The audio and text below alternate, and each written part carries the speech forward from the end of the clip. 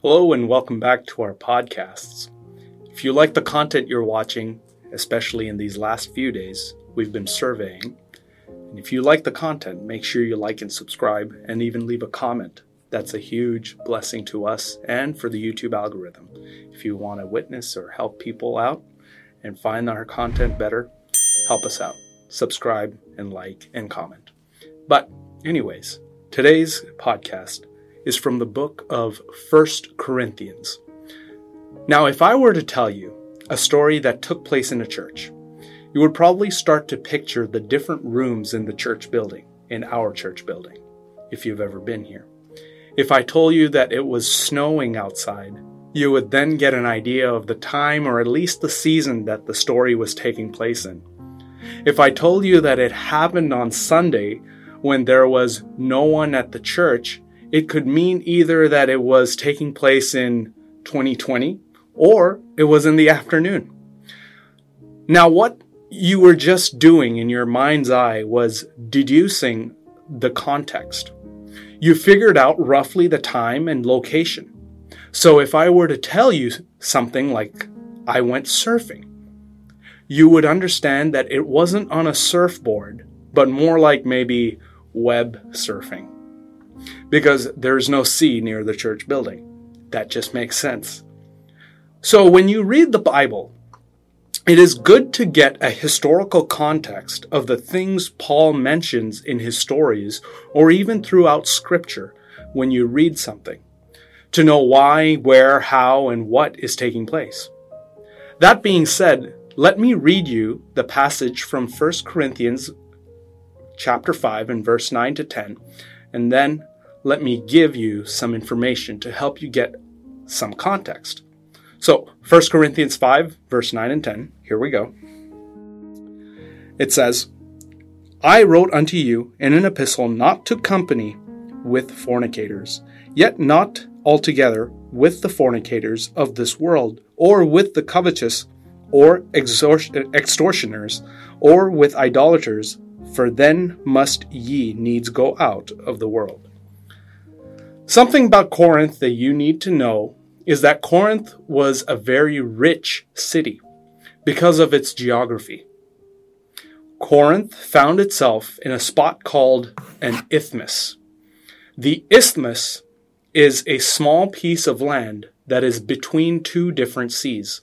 So when Julius Caesar, the emperor of Rome, was having his campaign and he took control of Corinth, they began a business that would help to finance the campaigns of the Roman Empire. The business was about ship moving. What they would do is lay down logs at the dock of one side of the ship, and then some men would pull on the ship. Using this technique, they would be able to move a whole ship over the land to the other sea, without the ship having to spend days at sea trying to go around. This shortcut took a few hours, though, and Corinth was also known for something else.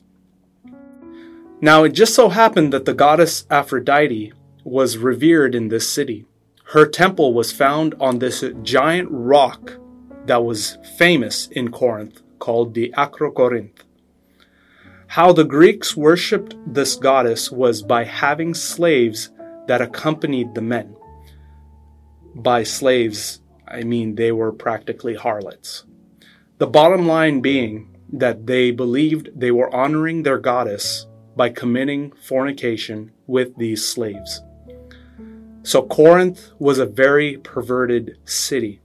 This temple and that isthmus were considered as great moneymakers for the city.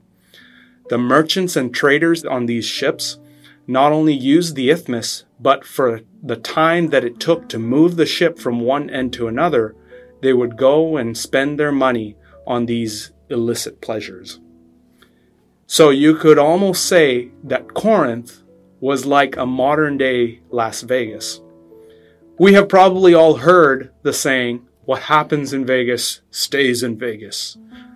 Usually that doesn't mean anything good, but Corinth in these ancient times, they themselves had a saying. In the Greek language, there was a saying called living as a Corinthian. And to the Greeks, it was like calling someone who had no control over their seeking for pleasure. Someone who lived a life of debauchery was what the Greeks considered a Corinthian. Now, when you look back at the verses we read, Paul is trying to point out that Christians ought not to live the way the world would live. The Corinthian church had fornication taking place within the church itself, and they were proud of it. Even if the population of Corinth was living a life of debauchery and sodomy, though culture may say that certain things should be done in order to be a part of the culture, Christ sets us free from those cultural norms. God's call for every Christian is to live a separated Christian life.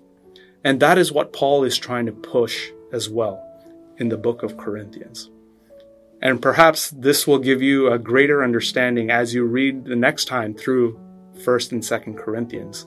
It would give you a better understanding of what is actually taking place and why Paul had to talk the way he did.